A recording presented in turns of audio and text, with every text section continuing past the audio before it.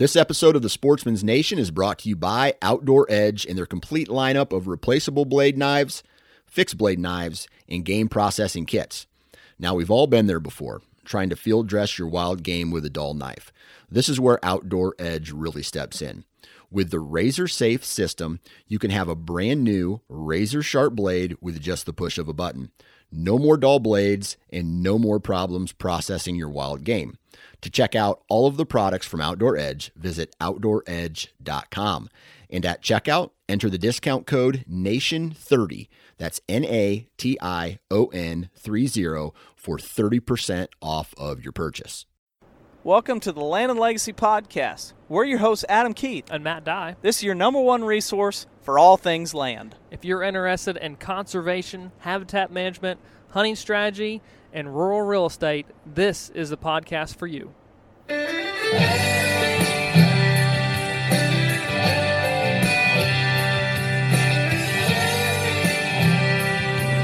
right, guys, welcome back to a Land and Legacy Podcast. Adam, are you there? I'm here, man. I'm here. I'm driving down the road. I'm trying to do the slide into home before the ball gets thrown in. And that references I'm trying to slide into my house before these storms that they say that are going to get pretty bad get here. Yes. So I'm racing as quickly as I can as I see. I don't know. I'm 25 minutes from home, and there's some dark clouds on the western horizon. So I'm like, oh, come on, Gray Ghost. That is my truck. So I'm just trying to get my truck home. That was not a metaphor for your wife, storms of your wife, but this legit storms. Legit storms, yeah. I'm not even in the doghouse today. No, not even the doghouse. So, yeah. Cool. Well, I'm encouraged by just the time of the year. Some of the off-show discussions that we've had about bucks moving, some other people seeing some pretty intense cruising activity across different portions of Missouri, and then some cameras starting to show up.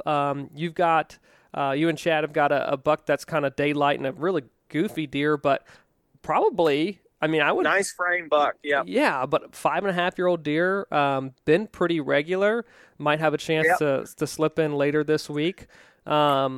He's about the only buck that on the farm that we're like, okay, yeah, that one, I'll do it on that one, because I think it's a no-brainer. I feel like he's 5.5 plus. He's had a bigger body than every other deer, and he's kind of goofy, but he's a big frame. It's just like, that's a really good deer. And if I gave him 2 more years, I don't think he's going to be any bigger. Well, I don't think even if I gave him another year, he's going to be any bigger. And, there's some other bucks on the farm that have probably nicer, would probably score higher.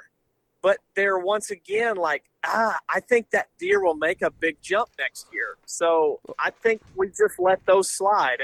And this goofy rack buck is the main one, and he's showing a pretty good pattern right now. You say goofy, but it's not like he's just a unique. It's not. It's just a unique configuration. But he's not like in my opinion, an inferior deer. He's just a unique shape. He's got a good set of antlers, and it may surprise when you hopefully ground truth him, because he's got such a big body, and those antlers stick up pretty far off his head. So in comparison to body size, everything's he could be a little bit bigger than what you think or what we think until you actually put your hands on him.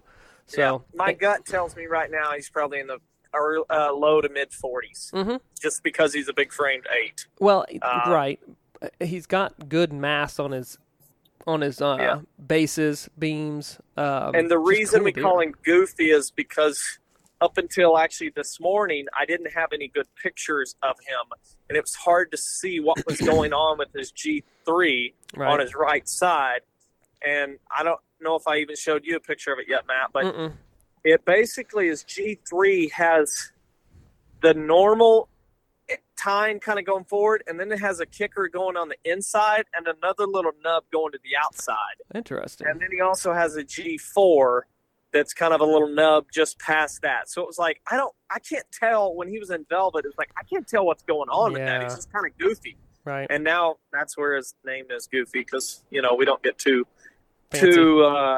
fancy and really like we got to have this name and that name. It's like, you know, that some of these other nice bucks, we don't really even have names. It's just we can reference them as, you know, the nice 10 on the farm. Everyone knows which one we're talking about. Yeah. But yeah, no, that's cool to see that deer daylighting and kind of putting together a little bit of a game plan to kind of strike.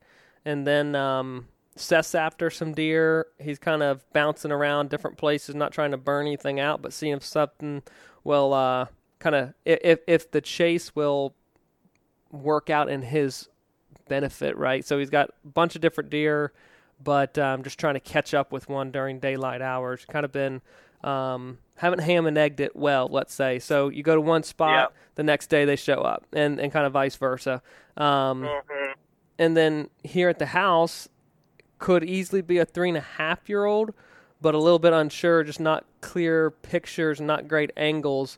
But had a deer that I have not seen show up here at 11:20 in the morning. Actually, it was 11:22 on the camera, and I was at that same camera at 11:17. I thought it was clear and going in just to make sure that camera was operating, functioning well. And I was like, oh, it's safe. It's midday. I got a good wind. I'm just going to tiptoe in there. And I did, and cleaned the scrape out and walked back out. And 5 minutes later, bump, there's that deer. So who knows if he actually ended up seeing me walk out or whatever. But it's at least encouraging to say, okay, he knows where the bedding cut is now. He knows to come back, check does, because I know there are does in there. Found a scrape, and adjacent to that is 4 to 5 acres worth of food. So at some point, even if he's just kind of checking in, he will be back and hopefully get a better eye and camera on him to see kind of what exactly he is. So, but that's the time of the year. Starting to see different shifts and new deer pop up, and that's what's fun. But at the same time, there's a lot of people who are taking advantage of those movements and putting arrows in deer, which kind of leads us into our probably highly debated topic of the week. But we're here to provide some personal insight of our experiences of what we've seen from tracking lots and lots and lots of deer, and then helping a lot of folks from afar if we can't be there, and giving some guidance along the way with deer that are shot with archery equipment, and how how to go about taking the next steps, what follows the shot. So essentially what this is going to revolve around is what we've seen at, what is it, Adam, now 3 to 4 different occurrences that we've seen probably in the last week and a half of a deer that have been shot and essentially just one lung type hit. And I know we're going to dabble in other, scenarios that a lot of archers find themselves in, or bow hunters find themselves in throughout a season. But this is one that, it can play some tricks on you. No doubt. By the way, do you hear the background noise? Is that rain? Yeah. Oh, okay. wow. I didn't know how bad it was, so I'm just driving along. Barely. I can hear it, but that's you're good. Yeah. Real life podcasting. That's right. When it comes to, I think I know of 4, maybe 5 total on this scenario, just in the last week and a half, 2 weeks. So there's a reason, when we pick topics, it's kind of like some pastors just preach whatever God puts on their heart that week. And I feel like we get on and do whatever is on our mind that week. Like, we don't plan out for future. Now, we've got some stuff coming this winter that will be planned out weeks in advance. But this time of year is kind of just what's fresh, what's on our mind. And I feel like every year we have to do something like this topic, because it's just like every time you hear it, it's like a refresher. Like we had some people email in about the refresher of old field management this fall. Like, for example, you could spray, for a lot of you guys, if you've had a frost and your cool season grasses are still green, it's a great time to spray those, to remove them. So the next year you have a full growing season without them. Yep. But when it comes to shooting deer, and tracking deer, we need a good refresher to say, okay, we really, because we want every single person who listens to this and every single person who's a hunter to have the quickest, most ethical hunts possible and recoveries. I had to ignore my wife's phone call because it's raining. She's trying to tell me, I think, but unless there's a tornado, which is very well possible. But you want them to have the quickest and most successful blood trails. Deer dies quickly. It's an ethical kill. There was not suffering. It was over quickly, and it was a nice, easy blood trail to follow.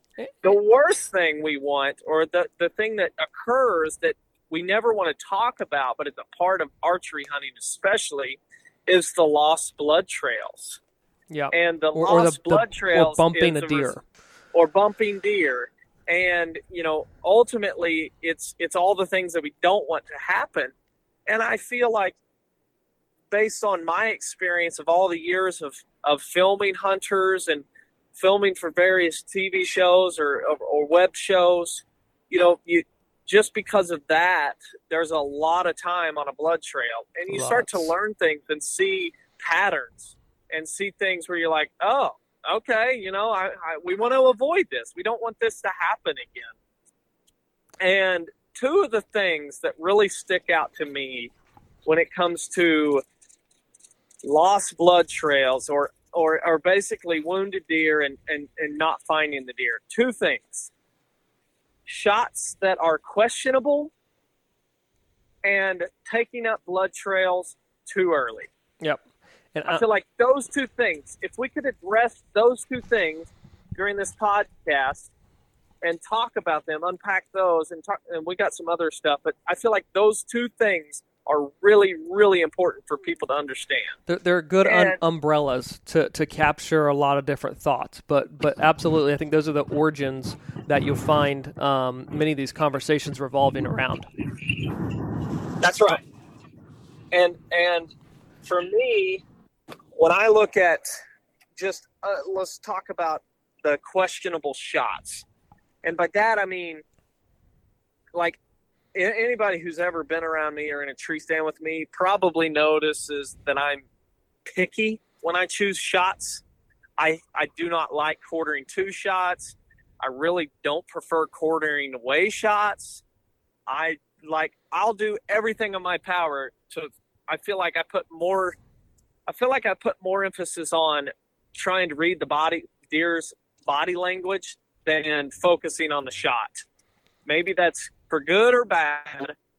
I look at it going, I want to see if this deer is really calm and there's no issues, then I will let it do its thing until I get a broadside shot. Let's say there's no other external factors that it's trying to key in on or a heightened sense of awareness. It's just browsing, it's just foraging, it's just moving through. That's the kind of best ideal scenario that you're looking for. And most times, unless it's a trail in a transition area, if you're hunting over a food plot or a food source, or you're even over a bedding area, generally there's going to be quite a bit of opportunity to harvest that deer. That's right. And a scrape. I mean, if you've got a scrape, which a lot of our stands have scrapes, mock scrapes around them. So looking ahead, trying to predict the movement of that buck tells me, okay, it looks like he's going to that scrape. And if he goes to that scrape, he'll do some moving around, and I'll get a broadside shot. Yeah, for sure. And so one thing I want to keep in mind, and I hope that this podcast doesn't come across, because when it comes to the habitat world, I feel like there's more voices and opinions in the hunting world than there are the habitat world. That seems to be changing rather quickly, but it seems like, the hunting opinions. And so I'm going to say something. Hopefully people that are doing this don't take offense to it, but I feel like if you're putting content out there, and especially if you have a following, you should understand that if you're doing something, then others will do it, even though they may not have the same level of experience or skill that you have. That's right. And I mean that if you're taking questionable shots because you know you can put the arrow exactly where you want to, then others will try to take that same shot and likely not be as ethical or as efficient, skillful as you and efficient. So if you're taking walking shots, like when I see that just makes me cringe, because a simple little tongue click could get that deer to stop. And so one thing that, quartering 2 shots, another one. Okay, he's quartering 2. I can slip the arrow right in and hit exactly where I want. Well, 17-year-old boy who's watching that, he sees it and goes, I've seen it happen. It works. Bam, right in the shoulder, and this deer has got to wear that arrow for weeks until it finally wears out and you fight off an infection. Yeah. And there's an upset boy too in the process, and potentially, ruin the first experience. Exactly. Who's young into hunting, and that happens again. Now he's fighting that every time he pulls the bow back on a deer. Yeah. And so to me, like, that's where the basis is: broadside, not non-alert. And that almost sounds, because deer are always alert, but not high alert. Correct. Just a normal, tentative deer that's just doing its thing, that's broadside. Bar none, that's the best, most effective way to take a shot. And that just, when I lay out kind of my checklist or my graph later, you'll understand why. Well, because once you leave broadside and just normal alert deer, then that's when bigger doors are ready to be open for more mistakes. Well, and that's when all the wacky stuff happens. Well, it was like this, but then whatever. X followed. Well, that's weird. Yeah, well, because the deer reacted to the shot of this, the bow sound, whatever. But to pick up on whatever, on what you're just talking about just trying to take that broadside shot, as important as that is, when you're making and taking that shot, you have to be able to recall and after the shot make the right judgment calls, is really ask yourself. And if you're not videoing your hunts and you're just doing this from photo memory, part of your eyesight and your eye line is blocked from a peep sight, but you have to ask yourself, is that deer truly broadside?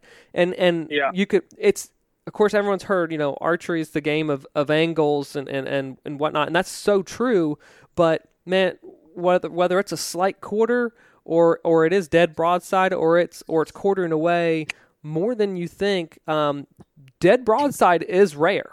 It is very rare. Sometimes there's usually always some sort of angle into the shot, and then when you take that alertness and increase it, and that rate of the deer moving in reaction to something is always going to change the angle too. That's really hard to anticipate. So when you're recalling that shot and you're looking down through your peep sight, generally speaking, some of that body of that deer is blocked from that peep sight. So just really take note of the position of the legs and in relation to broadside and dead broadside, because a little bit of quarter one way or another, and that's what we experienced with Seth Harker and his son Trace, who shot a buck. He put the arrow right behind the shoulder. I mean, a great entry point, but until reviewing and sending the footage out to others, it wasn't known that deer was actually quartering to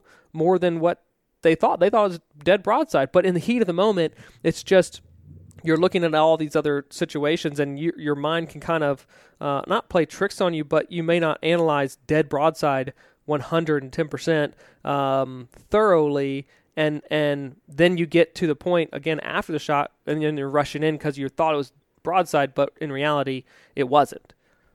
Yeah, I agree. Because a simple few inches quartering to means, and then, so if he's slightly quartering to or slightly quartering away, and your arrow is slightly off the mark, just like that, you are one lung in for a long night of tracking.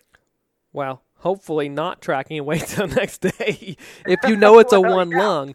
But right, that's the situation though, and that happens so much. And we're going to reference not obviously broadhead specifically, but even then in that situation, right, you miss your mark just a touch.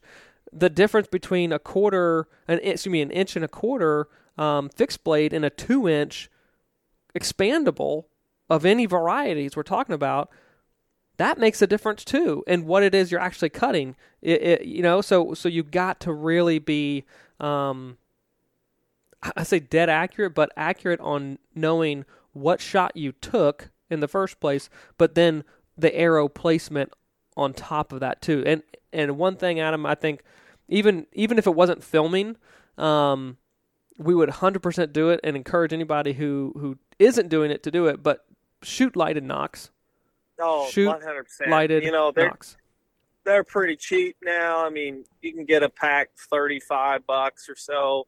Order some on eBay. Like, just find some lighted nocks and use them, because it's not just for video, and it's for better understanding where your arrow went in. It gives you the information that you can then take to say, now when do I take up the trail? Because if it's not a clean pass through, then you can see that arrow sticking out exactly where it's at in that body, or you bury the fletchings, to the body cavity, and maybe you couldn't have seen them based on the fletching cover, but now you know exactly where that's at in relation to the body, the shoulder, the ribs, the liver, the lungs, whatever the case may be. It's just it gives you just a little bit more information that can help you break down your next steps. That's right, and there's so many steps in this, where selecting a shot, making the shot happen, and then the moments after the shot that really make this more successful. But I want to step back, and when I say a successful track, a successful shot and track to me is one where you make an ethical shot and you have ample time to recover the deer and the meat is still good. Absolutely. Yes. Because so much, and that's where you get into tricky times if you get the deer too long. Like, I hear a lot of times where, well, we had to track it because the coyotes are going to eat it if not. And that's like that's that terrible timing where you're like, yeah, but the shot's no good, and there's a very good chance that we're going to bump that deer going in early. Right. Yep. Well, and one thing that we talked prior to, but I don't think I brought up this point of it, but I know you'll agree with the aspect of it. As seasons open up late August or early September, across the country in the whitetail world, it's alarming to me a little bit, because if you do make a poor shot, that meat is going to spoil by the time you can really recover that deer. So then at that point, it's just an antler. It's an antler hunt. Yeah. At that point, at that time, what's the point of this? What is this all for? Like, right. What kind of message does this convey to a person who's not a hunter? Well, we killed the deer, but we didn't get to take any of the meat. Yeah, that doesn't sit well. I don't like that. But that's nothing that we can change on this podcast. But it's still when you go out west, like when you see it open up September 1, it's like Nebraska or North Dakota. It's like, okay, that's fine. Your temperatures are cooler, but like, yep. Tennessee, when they opened up this velvet season in latter part of August, it's like Tennessee's still hot. Kentucky, like, what Kansas, are they doing here? Georgia's early, and this is not picking at those South Carolina. Yeah, this is not picking at those states, and we can't change what their regulations are. But this is just the thought process that, man, we do as respectable, ethical hunters, we need to be taking, and this is where it all goes back to that shot selection. We need to be making sure that from the shot selection on, we're making the right decisions. And if you're taking a shot that's probably questionable, that regardless, I'm probably going to have to give that deer 4 hours before I go into it, and it's 95 degrees, and it's only getting down to 78 that night, probably not the shot you need to be taking. That's right. And it's definitely not the shot you need to be taking. And then in the meantime, to the second part of my two things was taking too early. And I'm very pessimistic when it comes to a blood trail. Anyone who's ever blood trailed with me knows that I'm usually like, this deer's not dead till we're on top of it. We got our hands on the antlers and we're dragging snow out. I'm very like, we're going to find it. We're not going to find it. Like, even if there's a ton of blood, well, it could be one lung. Well, this blood looks great. Well, it still could be one lung. Well, let's not try to get ahead of ourselves here. Like, and to a point where if it's somebody else's deer, I might not be the best guy on the trail because I might Debbie Downer you. Yeah, you suck being on the blood. No, I'm kidding. But honestly, there's 100% a healthy balance though of exactly what you're talking about. And I love a person who is confident in the shot placement. Because a lot of times, most archers, after the shot, they start doubting when they don't hear the deer fall or they don't know as much about the shot as they want. So when I start talking to someone, we're like, no, I feel confident about it, and they still hold that confidence despite not seeing it fall, I'm like, all right, that's great, but I'm glad you have the confidence. However, we're still going to take this extremely slow. We're still going to be basically dotting our I's, crossing our T's, every step of the trail that we take. I don't want to take this and make a 150-yard trail, a 300, 400, 600-yard trail, and find them 2 days later because of buzzards. But that's a likely scenario if you're not, let's say, cautious. I think that would probably be the best word to describe. Not pessimistic. I don't think you're pessimistic. I think you're just very cautious to a point where it allows you to slow down and make wise decisions going forward instead of being too confident and bumping and then really... My wife would try to argue that it's realistic. She's realistic. She's not pessimistic, she's realistic. Every once in a while, she'll get in a mood or whatever about something. I'll be like, you're pessimistic. She's like, I'm a realist. And there you go. Yeah. I'm a realist. Like, this very well could be a one-lung deer. This very well could be a long knife. This very well could be a gut shot. Like, and I think that just because I've spent a lot of time on unsuccessful blood trails.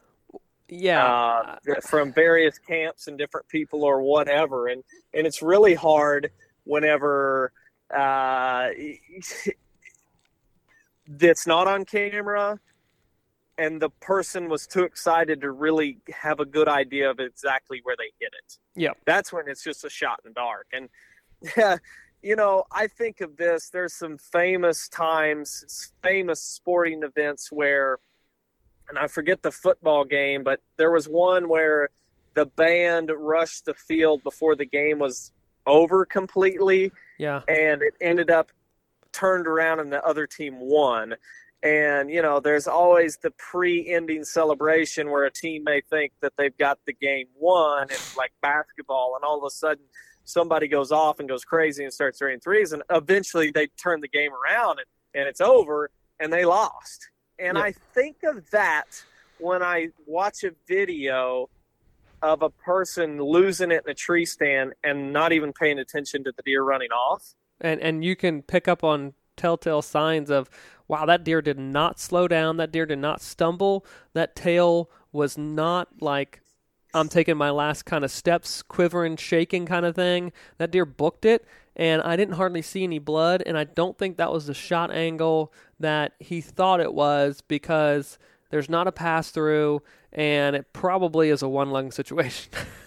Yeah. That's how I watch hunting videos. If I watch a video and I see an arrow sticking into a deer and the person's losing it, like celebration, it's great to be excited. Oh, absolutely. But that's not the successful hunt. That you sticking the deer is not creating a successful hunt. You getting your hands on it quickly after you shot it and the meat not being spoiled is the successful hunt. And it's like a in the park home run, right? When you're at bat, you hit the ball, and that's like when you took the shot, right? So you're like, oh my gosh, I made contact. I'm probably getting at least third base here. But until you get home, you haven't actually scored. And until you recover that deer, Yeah, there's a lot of different steps that you need to go through to get to the point where you can celebrate, and there's a 1 on the scoreboard compared to a big old goose egg because you didn't pay attention to what was happening. And then that would be, you thought you hit a home run and you got thrown out at second base because you were lollygagging. The guy in the outfield had a heck of an arm. and so, yeah, and that's where, the second thing, getting the cart before the horse, tracking too soon, jumping ahead, and bumping that deer. And that's one that just seems to be a common trend. Okay, yeah, let's go find him. No. You need to backtrack it. And I sketch of Hold kind on, of the checklist. You just stopped there for a second. You lost me I lost for a you second? just for a quick second, yep. Okay, well, I did a quick list in my head and wrote it down of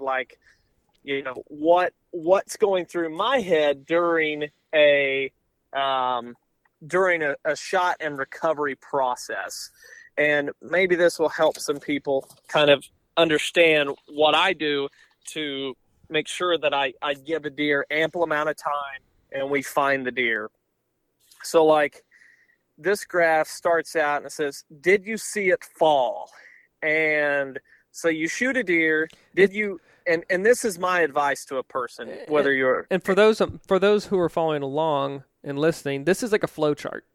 Is what you're like, kind of like a line graph over time. This is what you do, but it's kind of a flow chart of the scenarios and situations that you might find yourself in after shooting the deer.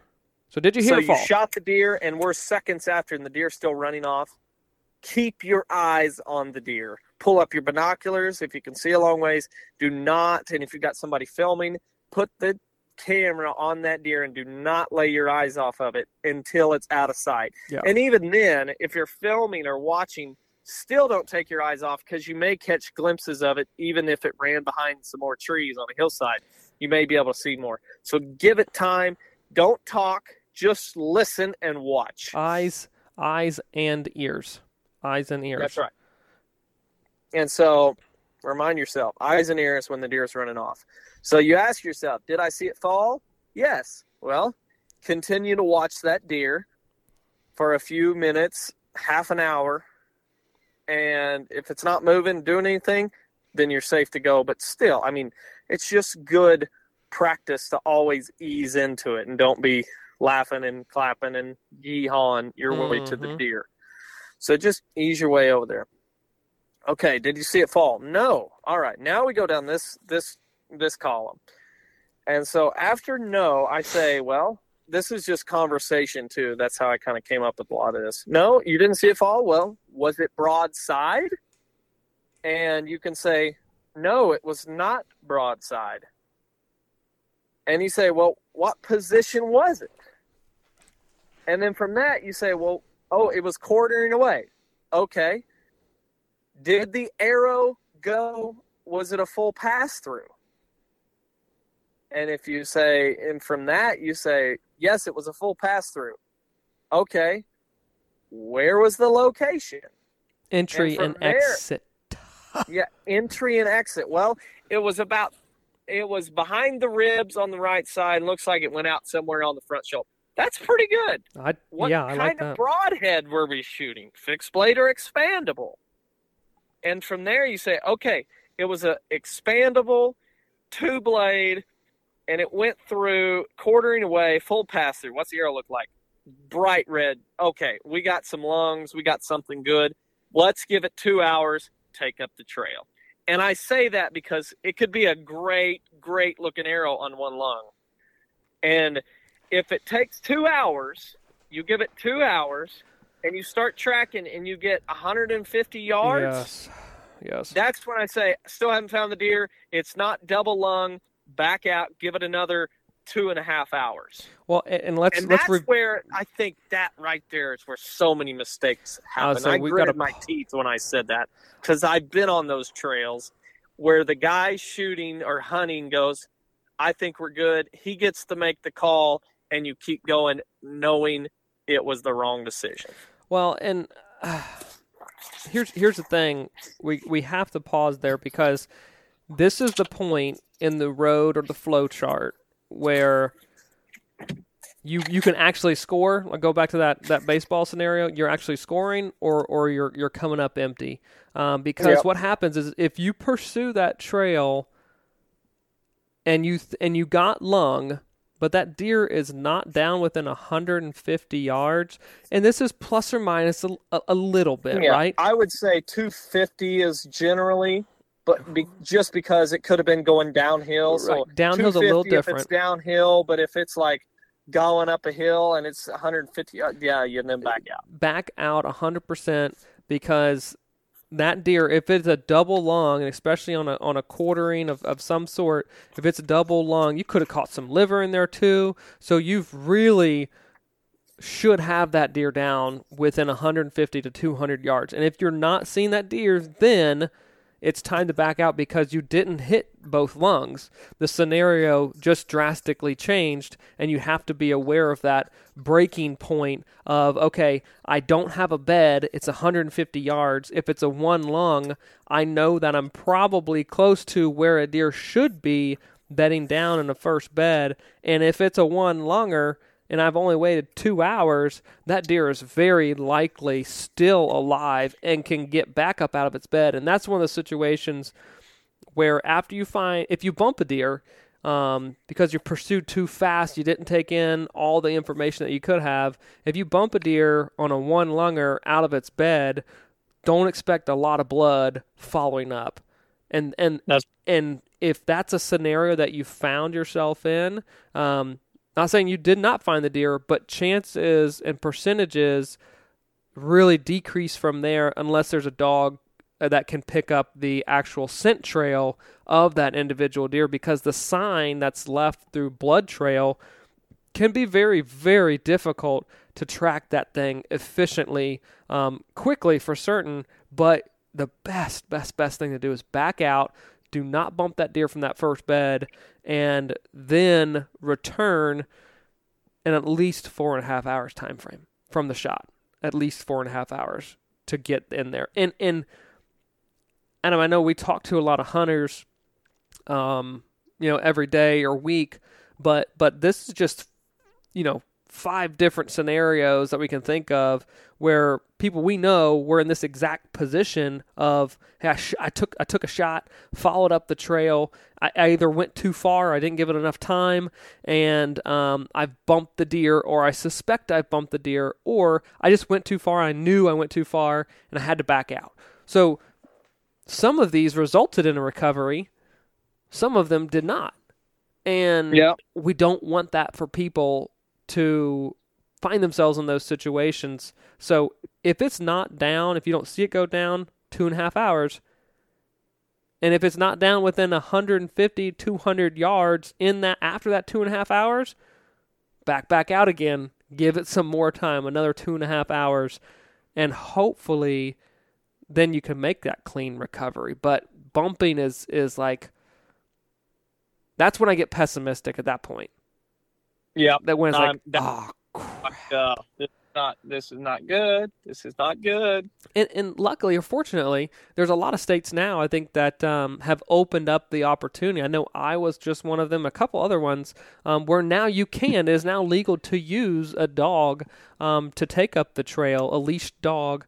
And those are great options if it's one that's available in your area. If you find yourself in the situation where you bumped it, but man, that's just a tough scenario to find yourself in, because you see lung blood, and sometimes on a one lung deer, you see really good amounts of blood as well. It's frothy, it's a light colored blood, it's bubbly, and you're just sitting there, go. Here's the next track, and you just find yourself really quickly, potentially past that 150-yard mark, and whoops, now we're in a situation where the game just changed drastically. And I think if you're not aware that the game just changed drastically, that's when the mistakes happen. But that's the importance of this podcast, is you got to know when the game really changed to make these situations have the outcome that you desired.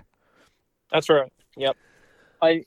From that flow chart, You can back up. We went down a long line, but was it broadside? And if you say yes, then you say, was it a pass-through or not a pass-through?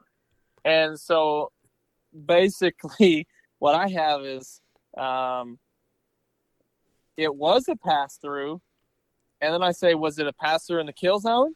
And if you say yes, okay, wait an hour and a half just for some time and take up the trail depending on blood and everything. And you should, if it's a broadside right in the kill zone, you waited 2 hours and you tracking and you haven't, you likely would find that deer, in my experience, within 250 yards.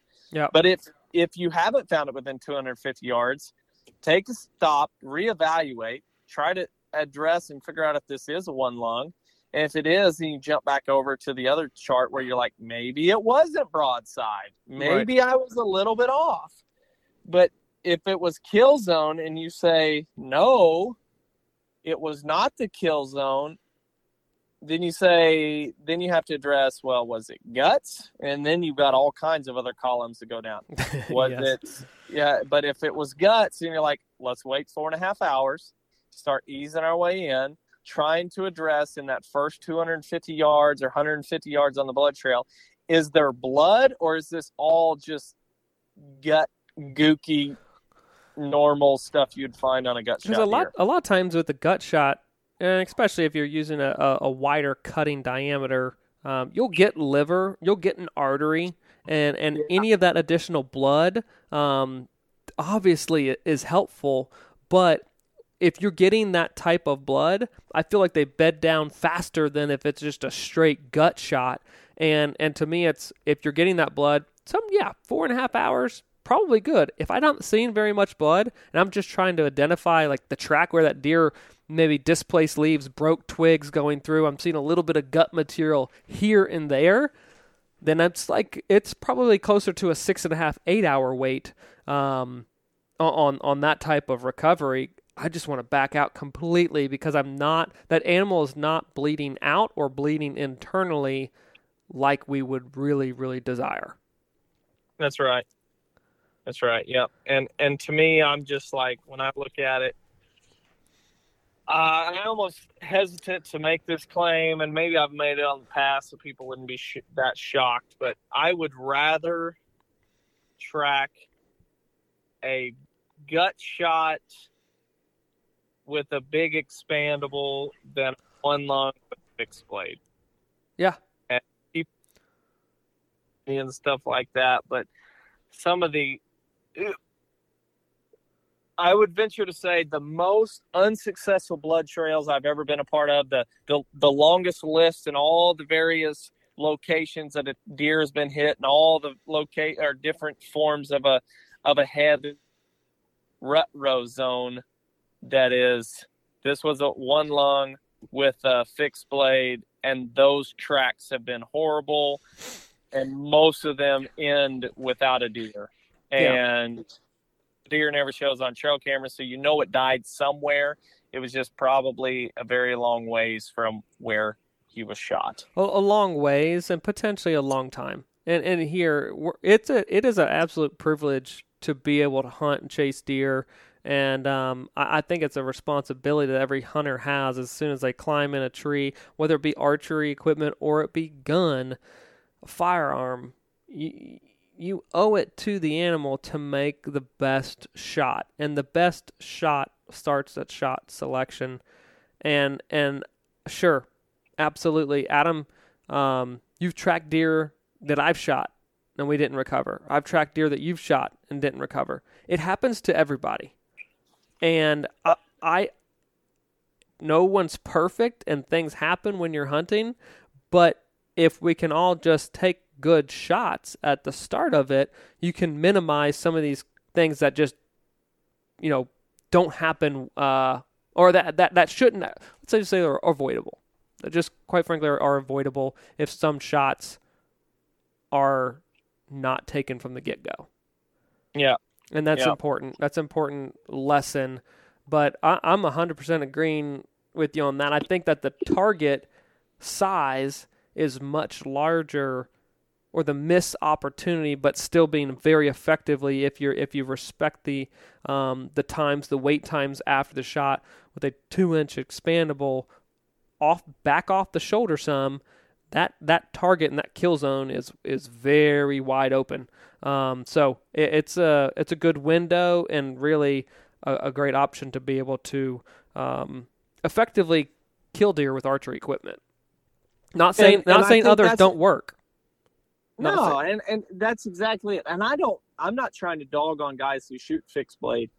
In my experience, like, I don't think it's what I've seen is guys are able to take more 1/4 shots, or they're shooting these fixed blade because they want to blow through that shoulder and be able to get into that kill zone. And I'm like, I love pass-through shots. I love finding the arrow right where I shot it, addressing the arrow.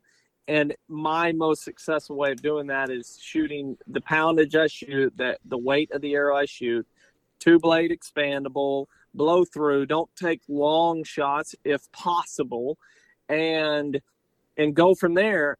And I don't think it's possible. Even if you gave me a heavy arrow and I cranked her up and I was pulling 70, well, I pull like 72. I max my bow out 60, 70 pound limbs, and I max it out. So I think it's like right around 72. And do you work out, bro? No, I don't. That's why it hurts so bad. As